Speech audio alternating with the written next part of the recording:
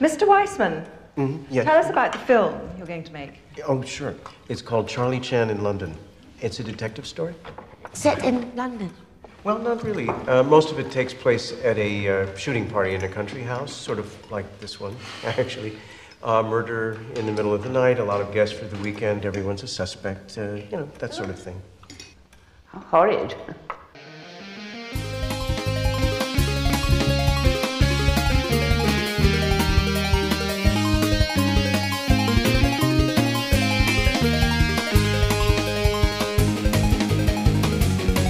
Hello, and welcome to the Anglophiles Podcast, a podcast where two Americans discuss British TV and movies. I'm Danny. I'm Sheldon.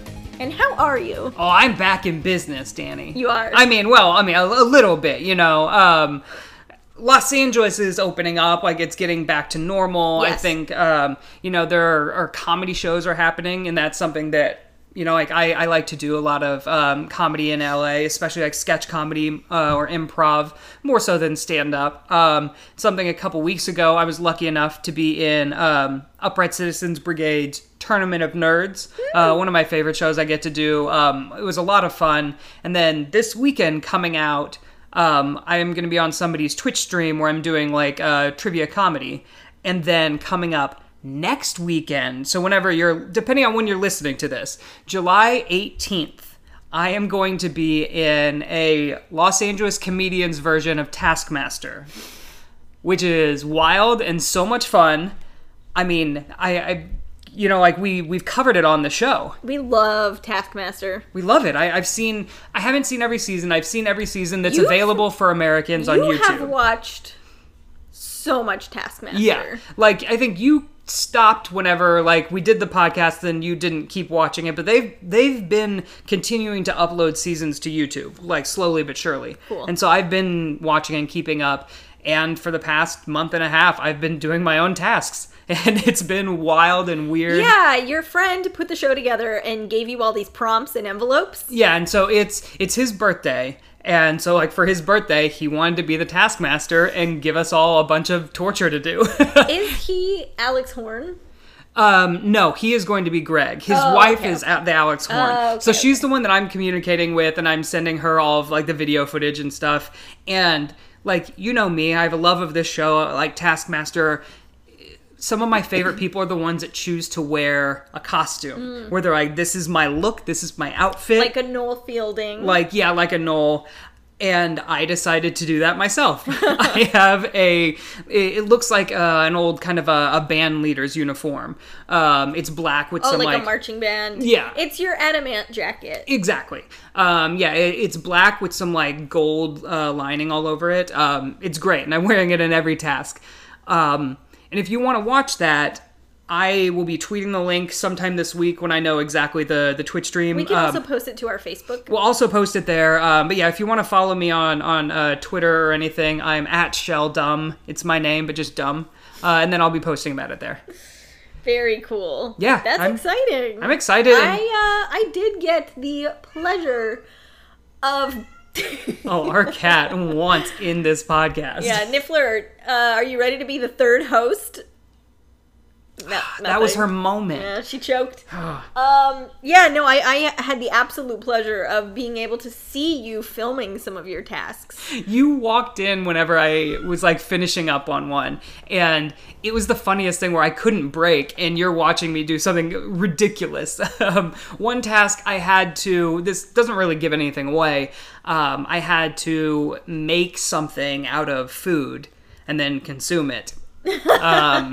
And she walked in right when I was trying to consume it. Yeah, that was strange, but really cool. It was a lot of fun. So that's exciting. Yeah, it is pretty exciting. Very cool. So that's pretty cool. Do you have any British news? We usually like to read one or two news stories from the UK or England. Definitely. What do you got this week? I mean, so I have one thing, like right now, it's one thing I'm sure everybody who is listening to this podcast from England is thinking about. Today is Tuesday, July 7th.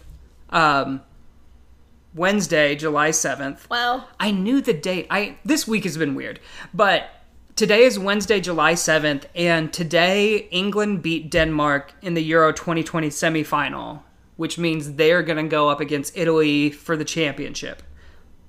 England has not won a World Cup in soccer. And this isn't the World Cup, it's the Euro, which I don't fully understand the difference, but it is like a World Cup level stage. Oh, interesting. England has not won a World Cup type soccer trophy Yeah.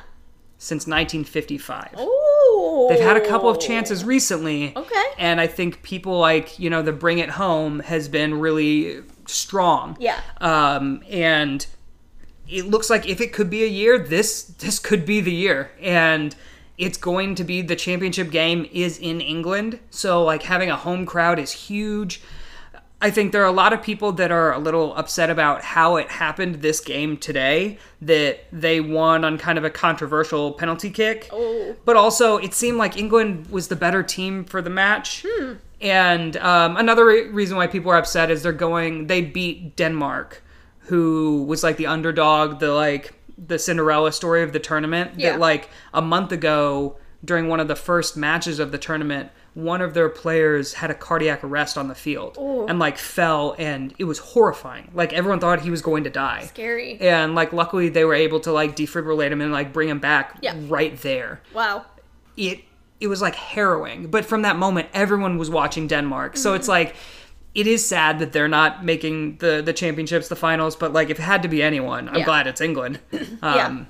And playing Italy will be no joke. They're a great team too. But everyone who's a fan of English footy, good on you. We're rooting for you across the pond. Honestly, like, my friends who follow soccer more closely than I are really, really excited for England. Footy.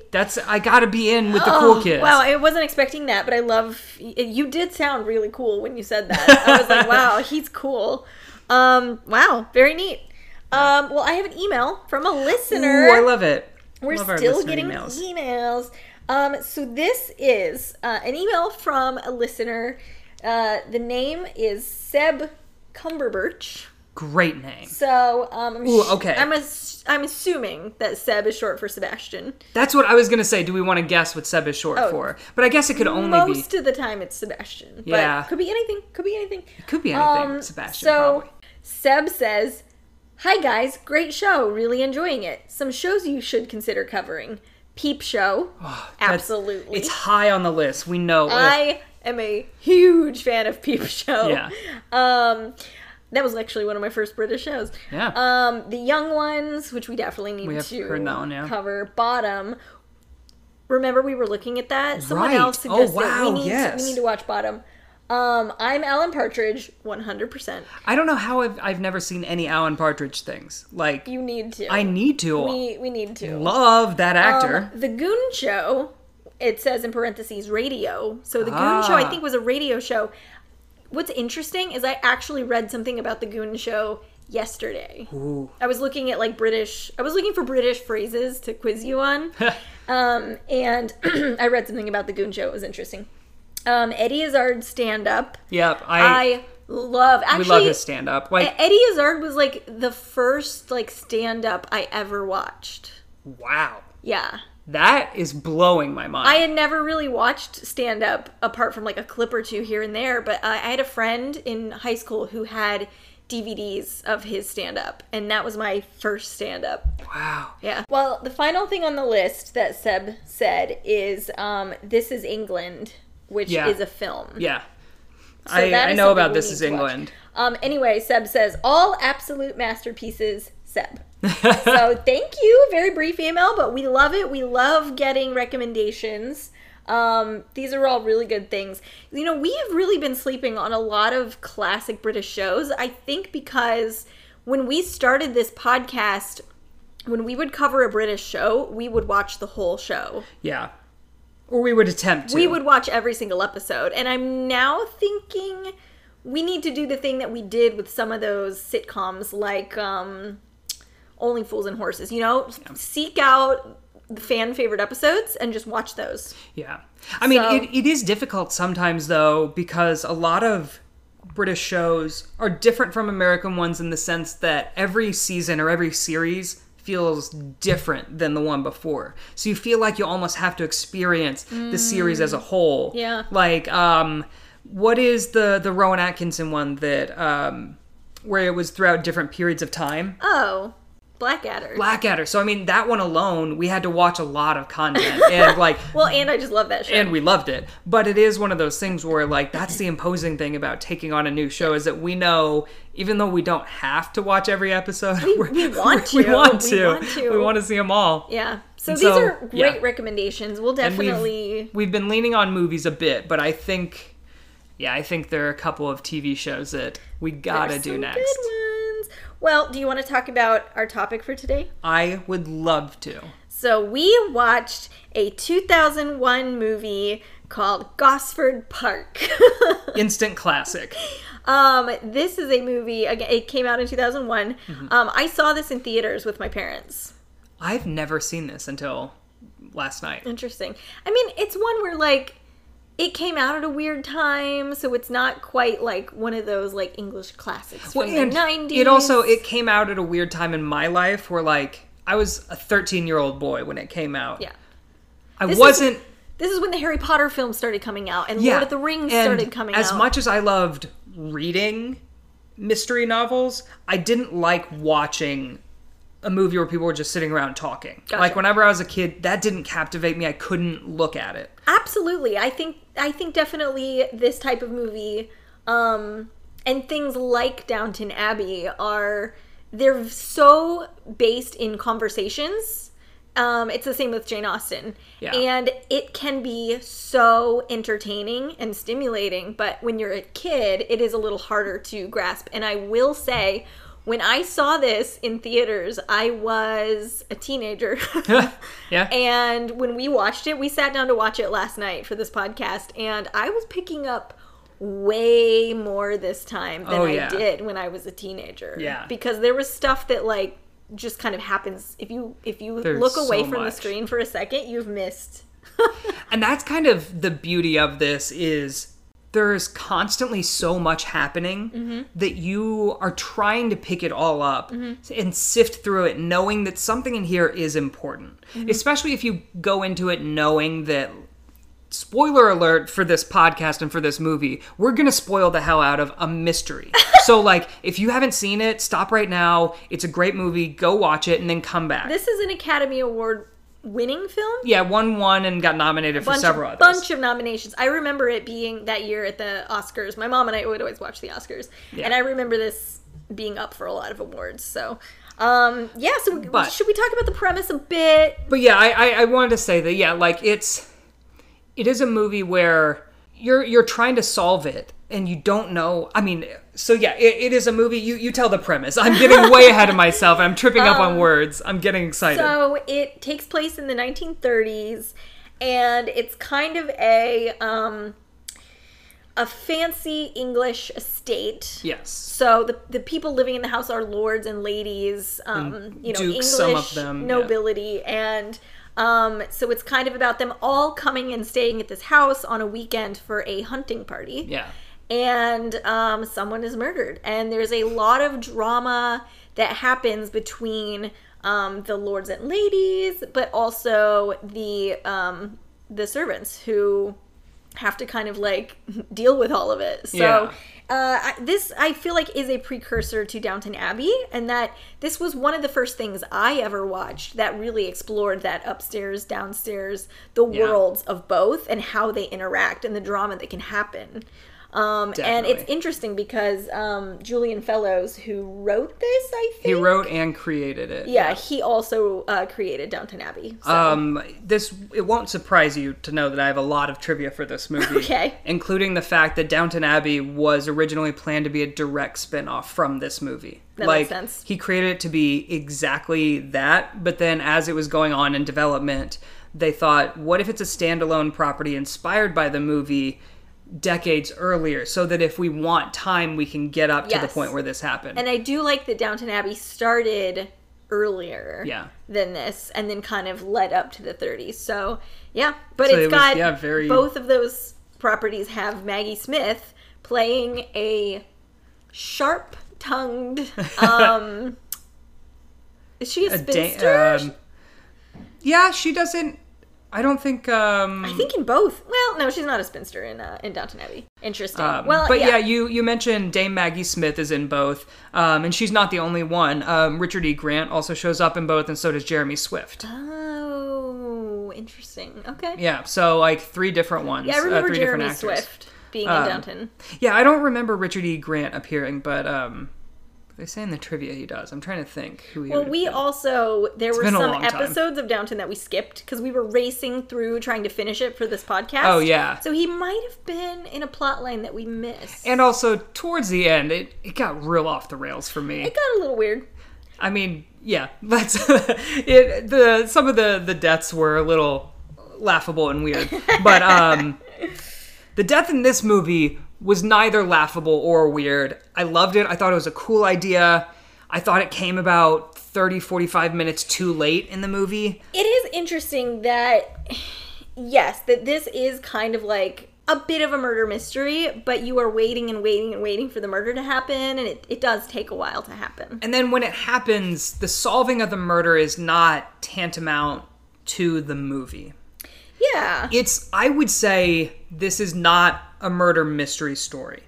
Yeah. If you're looking at it as a typical, like, an Agatha Christie, like, with a Miss Marple or Poirot, Yeah. do not think that. You will not get that. Because, like, I think the major difference, like, I've been really sitting and thinking on why I did super enjoy this movie, but not in the sense, like, it doesn't fit in with me in, like, mystery novels and stories that I like.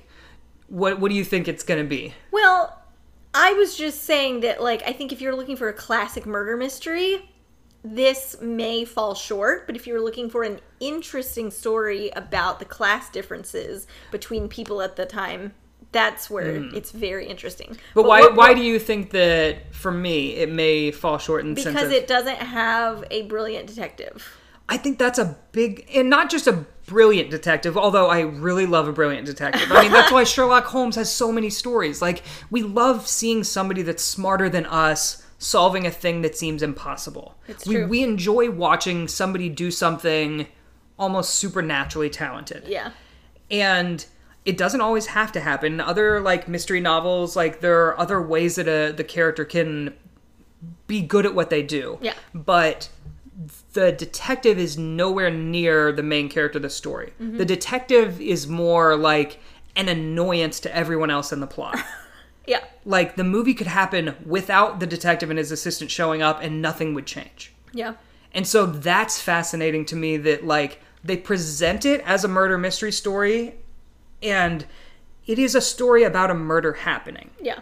And I think whenever we started watching, we pulled a lot of connections to, like, oh, this is like Knives Out. Mm-hmm. But in Knives Out, like, one, the murder happens very fast. Yeah. But, like, we know, even though the story is about the family, the story is about the detective. Mm. It's about the solving. It's about the solving of it, like, because there is something... There's something satisfying, gratifying about watching somebody solve a murder and you're like, good, that person deserves it. They should go down. Yeah. And this doesn't end that way because it's not that kind of story. The person who figures it out isn't a detective. Yeah. And she does nothing with that information. Yeah. It is interesting. But yeah, so this movie has so many English stars in it. This movie... And I guess stars, I mean, some of them were stars, but some of them were just, you know, popular. No, this movie has insane stars. This movie features 7 knighted actors and actresses. 7. That's a lot. Sir Alan Bates, Sir Derek Jacobi, Sir Michael Gambon, Dame Eileen Atkins, Dame Maggie Smith, Dame Helen Mirren, and Dame Kristen Scott Thomas. And Ryan Felipe. No, we'll keep him out of this. Because he is not British and not part of the... I know, I'm just saying fallen out of the zeitgeist. How funny is it that around this time, Ryan Felipe in America was such a hot property. You know, he was like a hot young actor. And then he's in this movie with all of these acclaimed British thespians. So he was a last minute addition. He wasn't originally going to be this role. Yeah. Like, he was, I think, as far as I've read, he was the last member of the cast to get solidified. Everyone else they already knew. Interesting. Somebody else was going to have this role and there were scheduling conflicts. it wasn't an American, it was a British man. What? Can you think of a young, hot British man around this time that might be in this? Around 2001? Yeah. So this man has appeared in a lot of different genres. Not as many historical that I'm thinking of. Having trouble. There's just so many. It's Jude Law. Oh, interesting. Like, I think it would have been great. I think he would have played it fine. But you know what, though? The There's- thing about Jude Law is that he is so upper class seeming. Yeah. Even upper class looking, especially when he was younger. And I feel like it would have been hard for him to pull off that switch that this character happens, Yeah. or the whole twist of him like appearing like he's like a footman or a valet, and then you find out he's actually like an American actor. Like, yeah, I don't know that Jude Law could have pulled that off. I was going to say, it's weird to think that, like, Ryan Felipe could probably do it better than Jude Law, just based on physicality. Honestly, he did a pretty good He job. did a great job.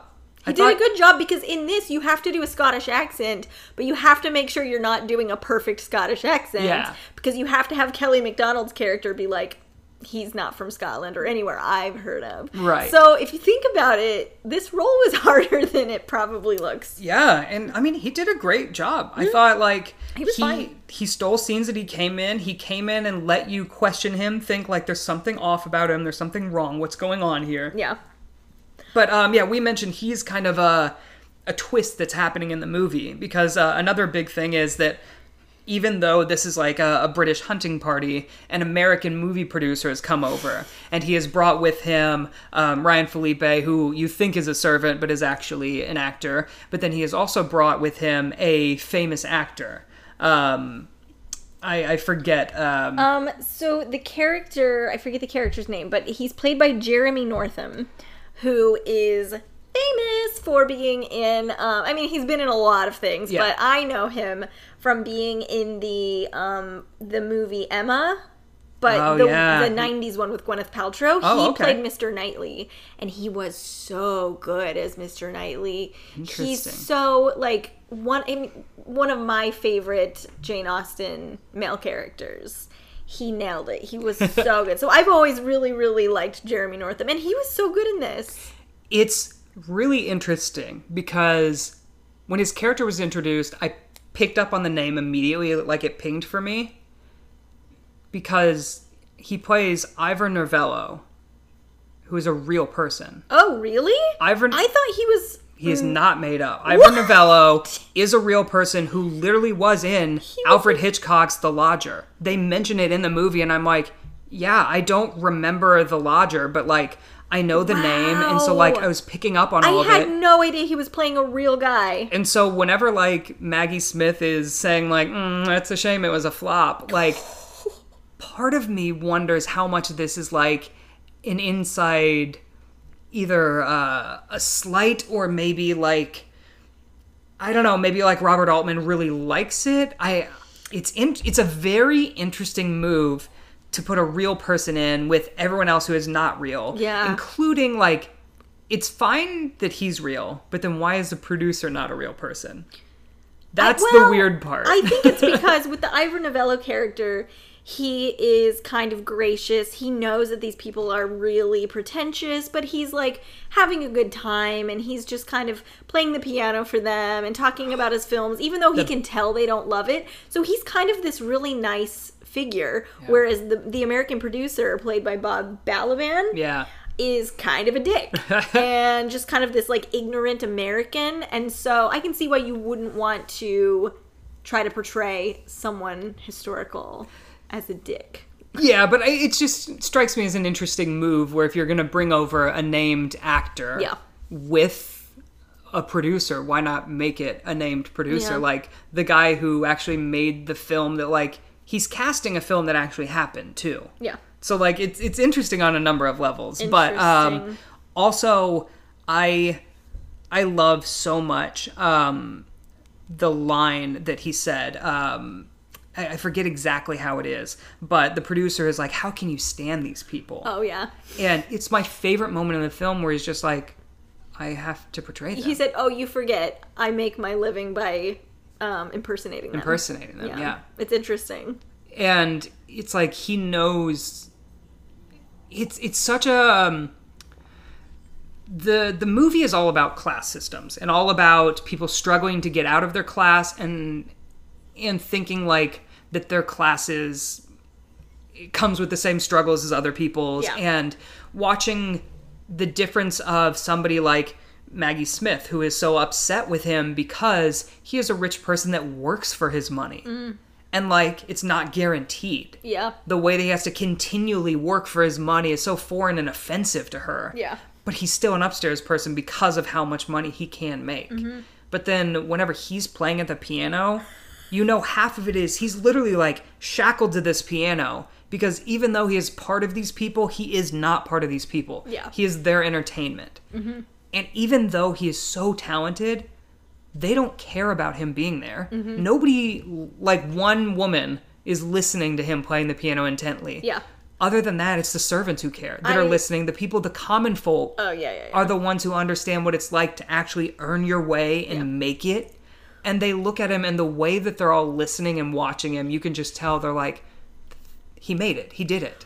Well, and it's so interesting, too, that they keep talking about his occupation, and they keep talking about the films as being this kind of, like, lowbrow form of entertainment, and they don't go to the movies, but the maids are like, oh, I see all of those. Those are good. Definitely, yeah. And so it's really interesting how much someone can technically be in your class, but because of their profession, not be as respected or taken as seriously. It's really interesting. So yeah, people will always find ways to cut the other people down just to stay on top. I do love the little confrontations that Maggie Smith has with his character throughout, though. Yeah. You know, her just being like, they're asking him about the new movie, and they're like, so what happens in the end? And he's like, well, I won't spoil it for you. And she's like, oh, well, none of us are going to see never it. gonna see it. It's so good. She's so funny. So evil. And then she's when so good at being the meanest person alive. When he finishes playing one of the songs, they clap, and she goes, Don't encourage him. She's so good. She's fantastic. Yeah. I mean, everyone is so good. Do we want to mention? We've talked about some of the people that are in this. Like, do you want to mention some of the others? Like, it's just. And that's why, with the fact that the plot of this movie doesn't go maybe the way you want it to go or are expecting it to go, but I think in the end, this movie is such a treat because of just how many good actors are in it. Yeah, because, I mean, weirdly, like, you saying that, I've read too many mystery novels and have watched too much TV and movies that, like, I called all the plot points. Yeah. Like, while we're watching it, I was picking up on everything and, like, saying it out loud, but it didn't ruin the movie for me that it's still very enjoyable. That like the mother-son relationship I called like from way early on, not thinking that would be the twist in the movie. I was like, oh, that's obvious though, right? Like that's not the twist, that's the red herring, but no, that's the movie. So this movie has Maggie Smith. Yeah. It's got Michael Gambon. He's the guy that gets murdered. We've got Ryan Felipe. Kristen Scott Thomas looking so good in this movie. She's looking fantastic. She's rarely, as far as I know, a blonde, and she pulled it off in this movie. We've got Charles Dance, kind of a side character. Yeah. We've got Tom Hollander killing it. He is also famously in Keira Knightley's Pride and Prejudice movie. And famously in another series that we watched over the weekend, Pirates of the Caribbean. We've got Jeremy Northam. We've got Bob Balaban, like you mentioned earlier. We've got Stephen Fry as the hapless inspector. What a bumbling We've man. got Kelly MacDonald playing Mary, and she is the maid of Maggie Smith's character. And Kelly MacDonald is so good in this. She's so good. Yeah, she's fantastic. She's so cute. She's adorable. Yeah. Two of the guys kiss her, just grab her and kiss her in this movie, and I get it. She's adorable. But maybe don't just grab women and kiss them. That's not the point. But I'm just saying, she's adorable. It was funny, like 5 minutes in, I pointed out and I was like, that's like the Anna de Armas character in Knives Out. She's going to help the inspectors solve everything. And then she didn't help them. She just did it on her own. But She's you could the just... wholesome, sweet character. Yeah, they who kind is... of feel for, but she's smarter than she looks. She's unattached to anyone else in the house. She's the new one there. Yeah. And then she has to work for just Lady Trantham, who doesn't seem to need her that much. So she has time to kind of go around and be everywhere late at night, stumbling in on people. Also, Clive Owen. Clive Owen randomly. Clive Owen looking good in this movie. Honestly, I am mad he's not in more period pieces. Like, he really pulled it off. He really pulled it off. It's Whenever I interesting. saw him, I was like, oh no. I was a little worried, thinking like, this man has become an action icon in a lot of ways, or a lot of like very gruff dramas. Yeah. This didn't seem like it was going to work. He was wonderful. He was great. Phenomenal. I think his performance in this, I think there was a time in which he had kind of hit this like peak of his career where it was like, is he a good actor? This movie to me solidifies that he is. He's great. Very talented. I love the little friendship he has with Kelly MacDonald's character, you know? They're just kind of like, oh, you're new to working here, that's cool. And they just kind of like, I don't know, it's really cute to just see them just kind of be like, oh, hey, you know, let's tell each other everything. It's really cool. And it results in maybe the best scene in the movie is when she walks in on him at the end. And it's very interesting that she doesn't tell either of the people that are involved in the murder, like, I know that you killed him. She asks, why did you do it? Which is such a great move to be like, hey, I'm putting this in your court. Cutting the crap. I'm not giving you a chance to even say that you didn't do it. Well, no, but I think also it's not an accusation. She's putting it out there as, this is a statement. I'm curious. Why did you do this thing? Like, it comes as a place of, like, a lot of detectives in movies are like, it seems like they build up a grand thing. They want everyone around and are saying, like, I know it was you because of this, this, and this. Where she doesn't have all the pieces. Yeah.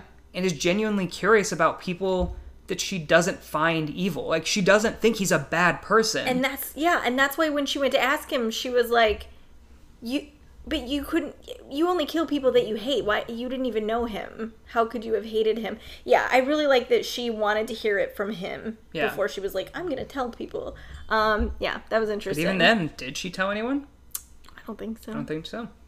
Yep. She left with Lady Trantham, and no way she's going to tell her. Helen Mirren, did we mention she's in this? Yeah, well, I mean, I mentioned all the dames. True, okay. Well, I mean, I knew, like, you told me that Helen Mirren got nominated for this role, and she was good, she was fine, until, like, her monologue at the end, when you're like, yep, that's where she got the nomination. Seems like it's such all a that minor role throughout, and then Yeah. at the end, it's like, you keep forgetting it's her, too. She's unrecognizable through a lot of it. Because she's so stoic, and she looks like someone who's literally just been through so much in life that she won't break a smile, her face doesn't soften, she's just doing her job 24 hours a day, and she's damn good at it. But I think what's interesting, the things that I didn't pick up on in this movie that I picked up on now as an adult is amazing. Yeah, I'm curious, like, what were some of the new revelations for you? I don't think I ever got that Clive Owen was what's her name's son. Oh, okay. No one ever pointed and said, he's your son. So it just was so roundabout.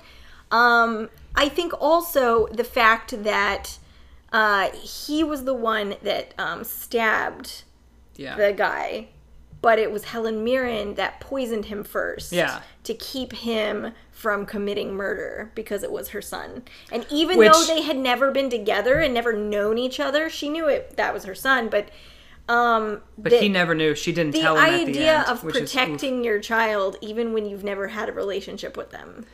I liked that idea. I think her logic is highly flawed, and both of them could go to jail for this. It seems, well, yes, because it's movie logic. It's very movie logic, but also it's one of those things where I'm like, I genuinely don't know British laws. Like, maybe there is, like, you stabbed a dead body, he's dead, what can you do?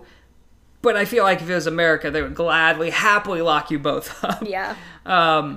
Well, and it's also interesting, too, that by the end, I mean, we're seeing Michael Gambon's character is a dick. Like, he's a awful. jerk. He's horrible to everyone, but... He's a womanizer. He's cheating on his wife with several women. Realize at the end that the housekeeper and the cook are actually sisters, Yeah. and they're, like, mean to each other. They barely talk, and you're like, wow, they're enemies. But then at the end, when they're sitting down and comforting each other, and there's this whole story and message kind of them both having worked in this factory that Michael Gambon's character ran, and how he would take advantage of the women who worked there. Yep. And then they would get pregnant, he would take their children, dump them at an orphanage, and they would be okay with it because they figured, my kid's gonna have a better life, he's taking them somewhere good. Yeah, he didn't say that it was an orphanage. Yeah. He implied to them that he was giving them proper families.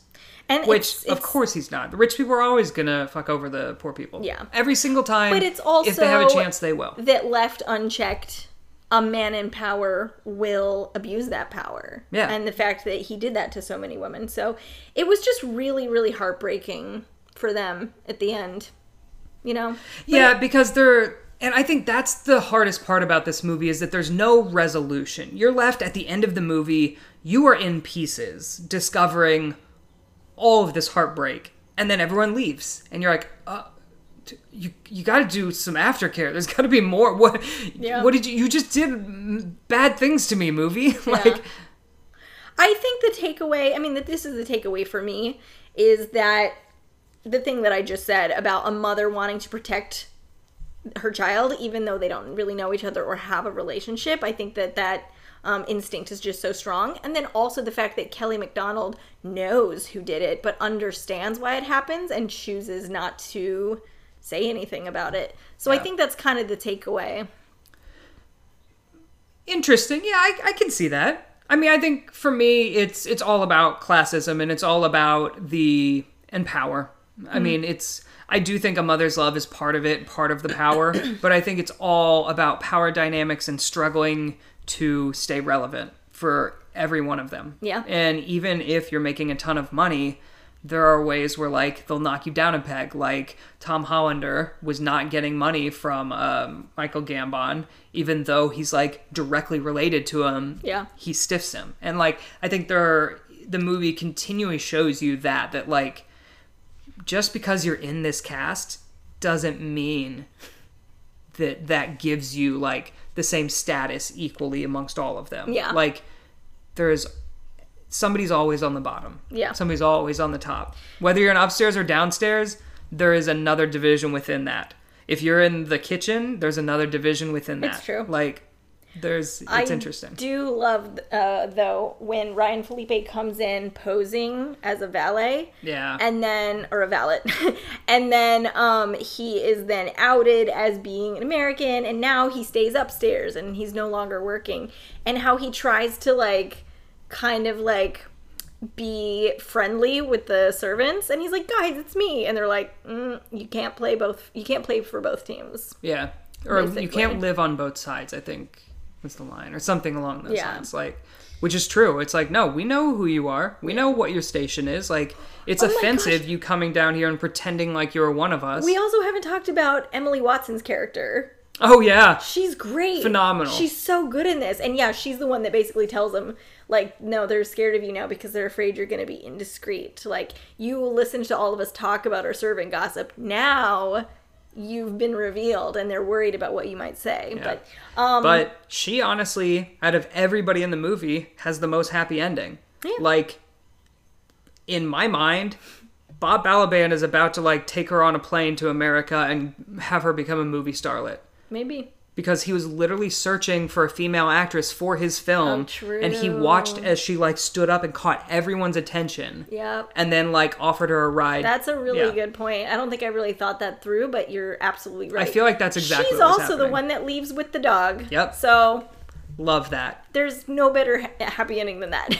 Yeah. She walked She away gets everything good. with that Brussels Griffon in her bag. That's mongrel.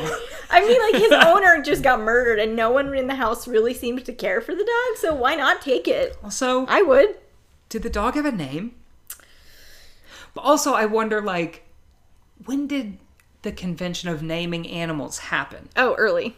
Very early. Because ancient Egyptians used to name their dogs, but not their cats. But yeah, that's the interesting thing. Like, what are pets and what are family and what are religious iconography? It's interesting. It's wild. Yeah. Well, are you ready for tea time? Oh, I am so ready. All right. Hopefully it's not poison. Let me ring the servants.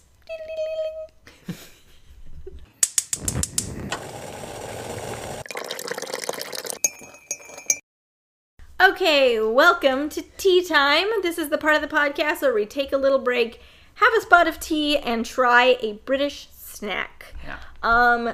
Today we have something that was sent to us in our care package from England, from Julie, Yeah. one of our listeners.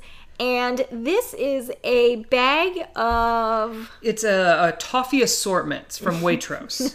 An assortment of toffees. So we've got 4 flavors of toffee. 4 of them. So yeah, the 4 flavors in this assortment are dairy, mint, licorice, and treacle. Ooh! 4 bold flavors. I'll tell you right now, I really wasn't allowed to eat toffees growing up. Oh, yes, because your father was a dentist. Yeah. And so I'm nervous looking at these. Oh. Just of them like messing with my teeth. Okay. Okay, so we essentially have 4 different wrapped colors of things in front of us. Oh, we don't know what the flavors are? Well, we know what the flavors are. I don't know the correlation of flavor to color. Okay, so I'm guessing Green's got to be mint. Green Yeah. is mint. I'm going to guess silver is licorice. Oh, see, I was going to say silver would be dairy. I think treacle is red. That makes sense in a weird And way. that dairy is yellow. Okay, I can get behind that. So let's... What is treacle? Treacle? That's a really good question. Because that's one of those things that it's I like, read for the first time in Harry Potter and knew that I needed to look it up at some point, but never cared enough to look it up. Yeah. And it was like one of those things with that and with a pasty. Yeah. That I was like, I'm sure it's tasty food. Great, I can imagine tasty food. That's Yeah. what they're eating. So, as far as I know, treacle, there's something in England called golden syrup. Okay. We've bought it a couple times. But I think treacle is similar. So as far as I know, treacle is very similar to molasses. Gotcha. But molasses sometimes in America is made with sorghum, and Yes. treacle is made with sugar cane. So it's like you're basically boiling sugar cane until Oh, okay. it becomes like Like a thick sludge. yeah. That doesn't sound good, but I mean, yeah. It's so sugar. do we want to try? So we're doing the gold one first? Yeah. What we think is dairy. Yeah. Okay. All right, let's take a little nibble. Yeah, it's dairy. Is it dairy or is it treacle? I don't know. Whatever it is, it tastes great. Very creamy. I really like caramels and toffees, and I think this tastes really good. Yeah. It's very light. I like it. Do you want to try the red one? Yeah, let's try the red. This one might be treacle. Oh, it's dark. Ooh. That's probably Maybe it's licorice? That's probably the treacle. Oh. Does that smell like licorice? Huh? Or does it smell like molasses? I can't. I'm gonna take a nibble. Yeah, it's licorice. It came on late. I think the previous one was still in I me. like how subtle the licorice flavor is in it. Yeah. It's not super strong. It's just kind of a subtle after flavor. Okay, let's try the green one. Yeah, which has to be mint. Yeah. It's not? Oh. No, it's mint. Ooh, it's very mint. As we were talking about the licorice one being subtle, this one is not. The mint is not so. This is like a chewy version of the Kendall mint cake. which was amazing. Yeah. This is nowhere near as good as that. Yeah. Out of the 3 we've tried so far, it's my least favorite, and I like minty stuff. It's interesting because I don't usually like minty stuff, and I kind of like this. Interesting. But it is strong. It's strong, and I think like I don't think I like very chewy, tacky mint. I want mint to either be like break off. break off, Yeah. or like a peppermint patty. It's like melty, you Yeah. know. This is interesting. Okay. So the last one, the silver one, this must be treacle, right? We keep saying that. One of them Well, must be. the dairy one and the treacle one, I can't imagine that they would taste too different, right? This one's also dark. What? So this one's probably treacle. This one's licorice. Treacle must have tasted like licorice. This is very licorice. Wow, so... Huh. I wonder if the treacle one then, that we thought Whoa. was licorice, just kind of like absorbed licorice scent from the bag. What? It's very licoricey. It's very different texture than the rest. No, I guess it's the same texture. I just bit off a little edge. That's that strong licorice flavor I was looking for. Wowza. Sandy Price would love it. Yeah, we gotta revisit the treacle now. Now, yeah, I'm tasting the treacle one again. I mean, when you think about it as you were saying, that it's like just a sugar that's been boiled, like, of course it wouldn't have that strong of a flavor. It would be earthy. There is a bit of a molasses flavor in this one. Yeah. So that one that we thought... I feel like... The one we thought was licorice is treacle. And I think it must be that they're similar. They're a lot similar in production. Like, I don't know what licorice is now that I say it. It's made from star anise. Oh, yeah, that makes sense. That stuff smells so much like licorice. I think. Am I wrong? I don't know. Licorice is a plant. It's a flowering plant. Huh. Is star anise like a seed from the plant? Wait. Or like... It is not botanically closely related to anise or fennel, which are similar. What? So I think that anise or anise just happens to taste like licorice. It's got like root. the same type of oil. Maybe. Interesting. Well, I will say out of all of these, the dairy is my favorite. The mint is so strong. The licorice is also strong. The treacle was good. But then whenever I ate the licorice, knowing that it was going to be strong, like that smell was really strong, I was so much more on board with it than smelling a lot of mint. That like there's something about that much of a tacky big minty lump that I'm not here for. But like that much licorice, I can mess with that. I think dairy probably... I don't know though. I really like the treacle. It's subtle. It wasn't a lot of flavor. Yeah. I think Well, that's good, 'cause mint was my least favorite. The other ones I liked all of I'll them. eat the dairy ones. Yeah, I mean, this is one of the few candies that I'm like, I did like it. I don't know how much I'm going to be the cleanup crew for this one. Because I don't enjoy the sensation of that on my teeth. Like, that was not a fun eating experience for me. Because, like, I have a lot of veneers and fillings. Yeah. And so I'm always just worried that one of them are going to come out and I need, like, emergency dental surgery or something. Yeah. And so, like, that isn't as enjoyable or as eatable to me as, like, all of the chocolates or the crisps that we've had. So feel free to... These are yours. Can tell you, I will eat all the dairy ones. I love a toffee. Plain also, food. do you know the difference between a toffee and a caramel? Tell me. I googled it. Okay. Because I didn't know. Caramel is made out of sugar, water, and cream or milk.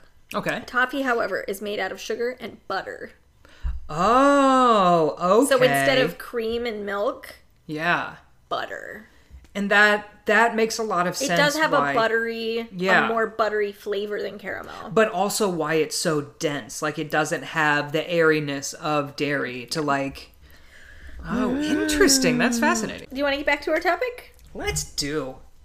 So, you said that you have some trivia for Oh, us. boy, do I. Tell me about the trivia. Honestly, reading the trivia made me so much more excited for the movie again. Just at how much Robert Altman... how much thought he put into making this. And I think that's what like really comes across when you're watching it. You're like, this is a movie unlike anything I've seen.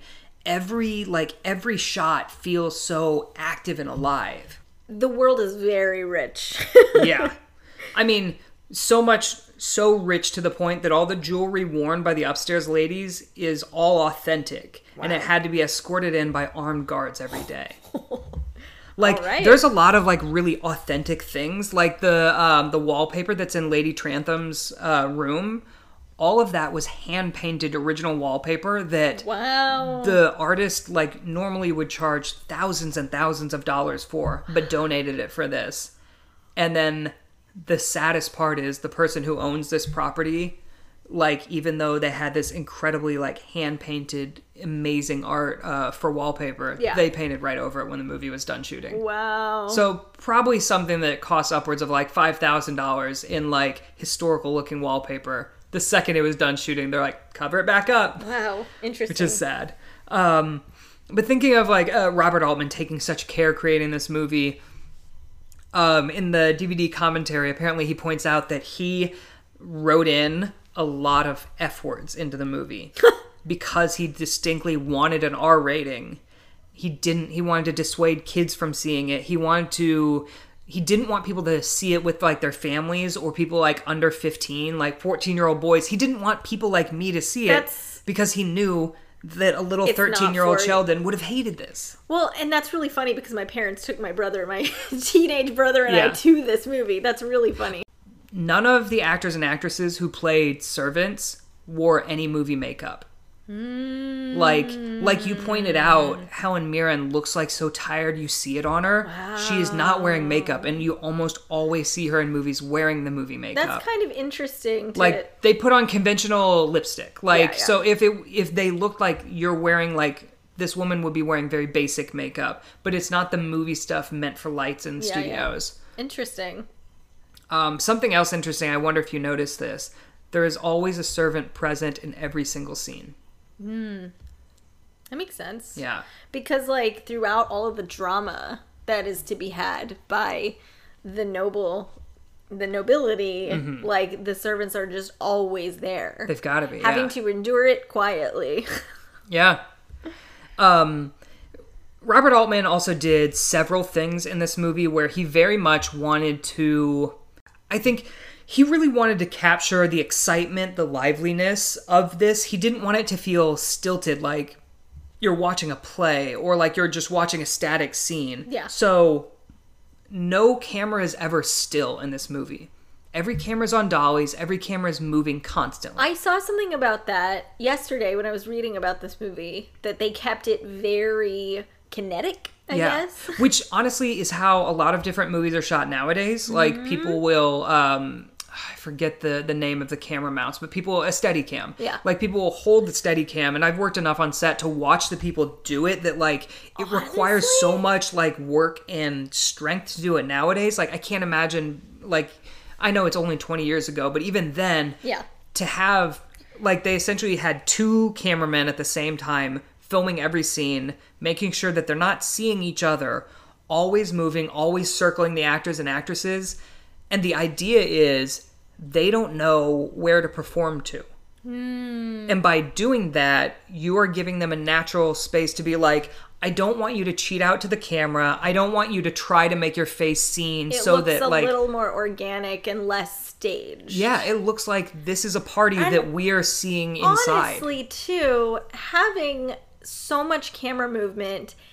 in a movie where it is so based on conversations is really smart because it does make you feel like action is happening even though it's people sitting there talking. And speaking of that, this is a movie where usually people would use boom mics to record audio, but he actually did like a theater thing and gave everyone a lavalier. Interesting. So everyone is wearing their own personal mic so that you do get more of that freedom of people can have conversations and not feel like they have to project to make sure that they're heard. Like every single bit of dialogue can be recorded separately and then mixed in. I did notice that there were multiple times in which people were speaking over each other. Yeah. That you don't often see in movies. You really don't. But it does seem more like a real thing that's happening. Yeah, it does. It feels very realistic.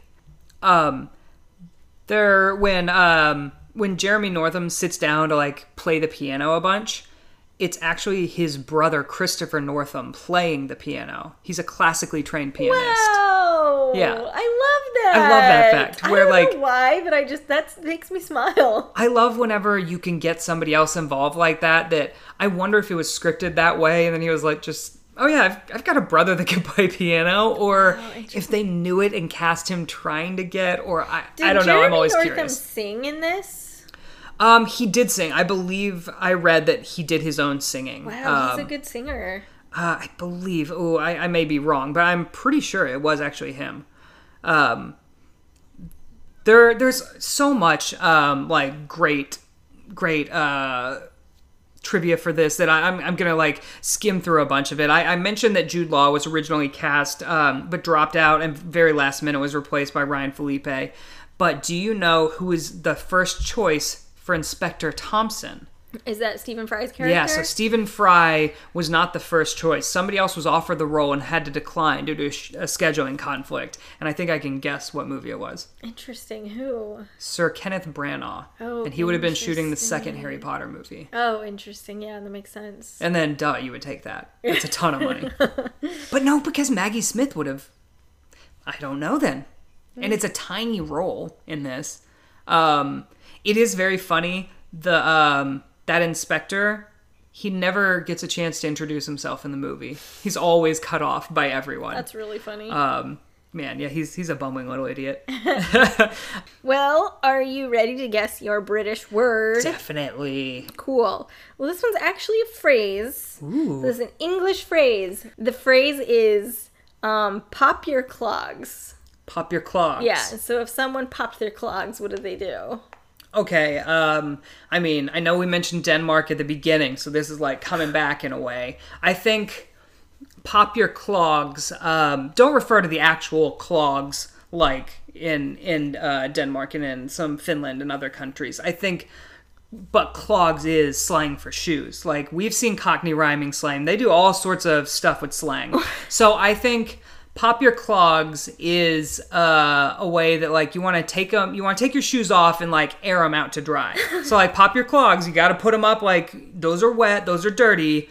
Don't you walk in here with those dirty, wet shoes. Pop your clogs, put them in a good spot, dry them off. Okay. That's what I think Where it do is. you dry clogs? I think, like, there's so many... America and England is so different with, like... I just learned they had drying racks, like, so I'm... Oh, the cabinet? So I am guessing there is, like, something that may be phased out now that was part of a cabinet where you would just put shoes upside down to dry, to pop. Yeah, They would pop them in. Like a dish rack. Yeah. Interesting. They would pop your clogs in. So pop your clogs means dry off your shoes. Dry off your shoes. Don't come in here with dirty shoes. Pop your clogs. Like, your mom would yell that at you when you walk in, pop your clogs. Interesting.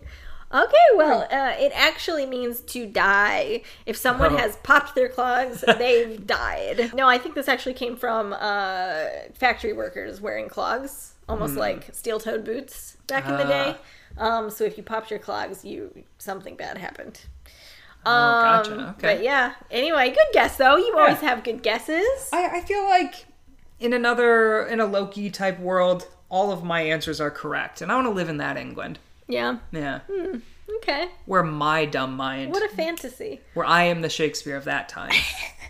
Well, I think that's all for us this episode. Thank you to anyone who listened to our Gosford Park. Oh, that's my last bit of trivia. What? Gosford Park is never said in the movie at all.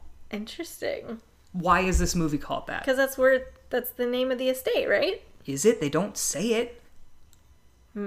Wild. If you would recommend this movie to anybody, I would say, what would you say? If you like Downton Abbey, you'll like this.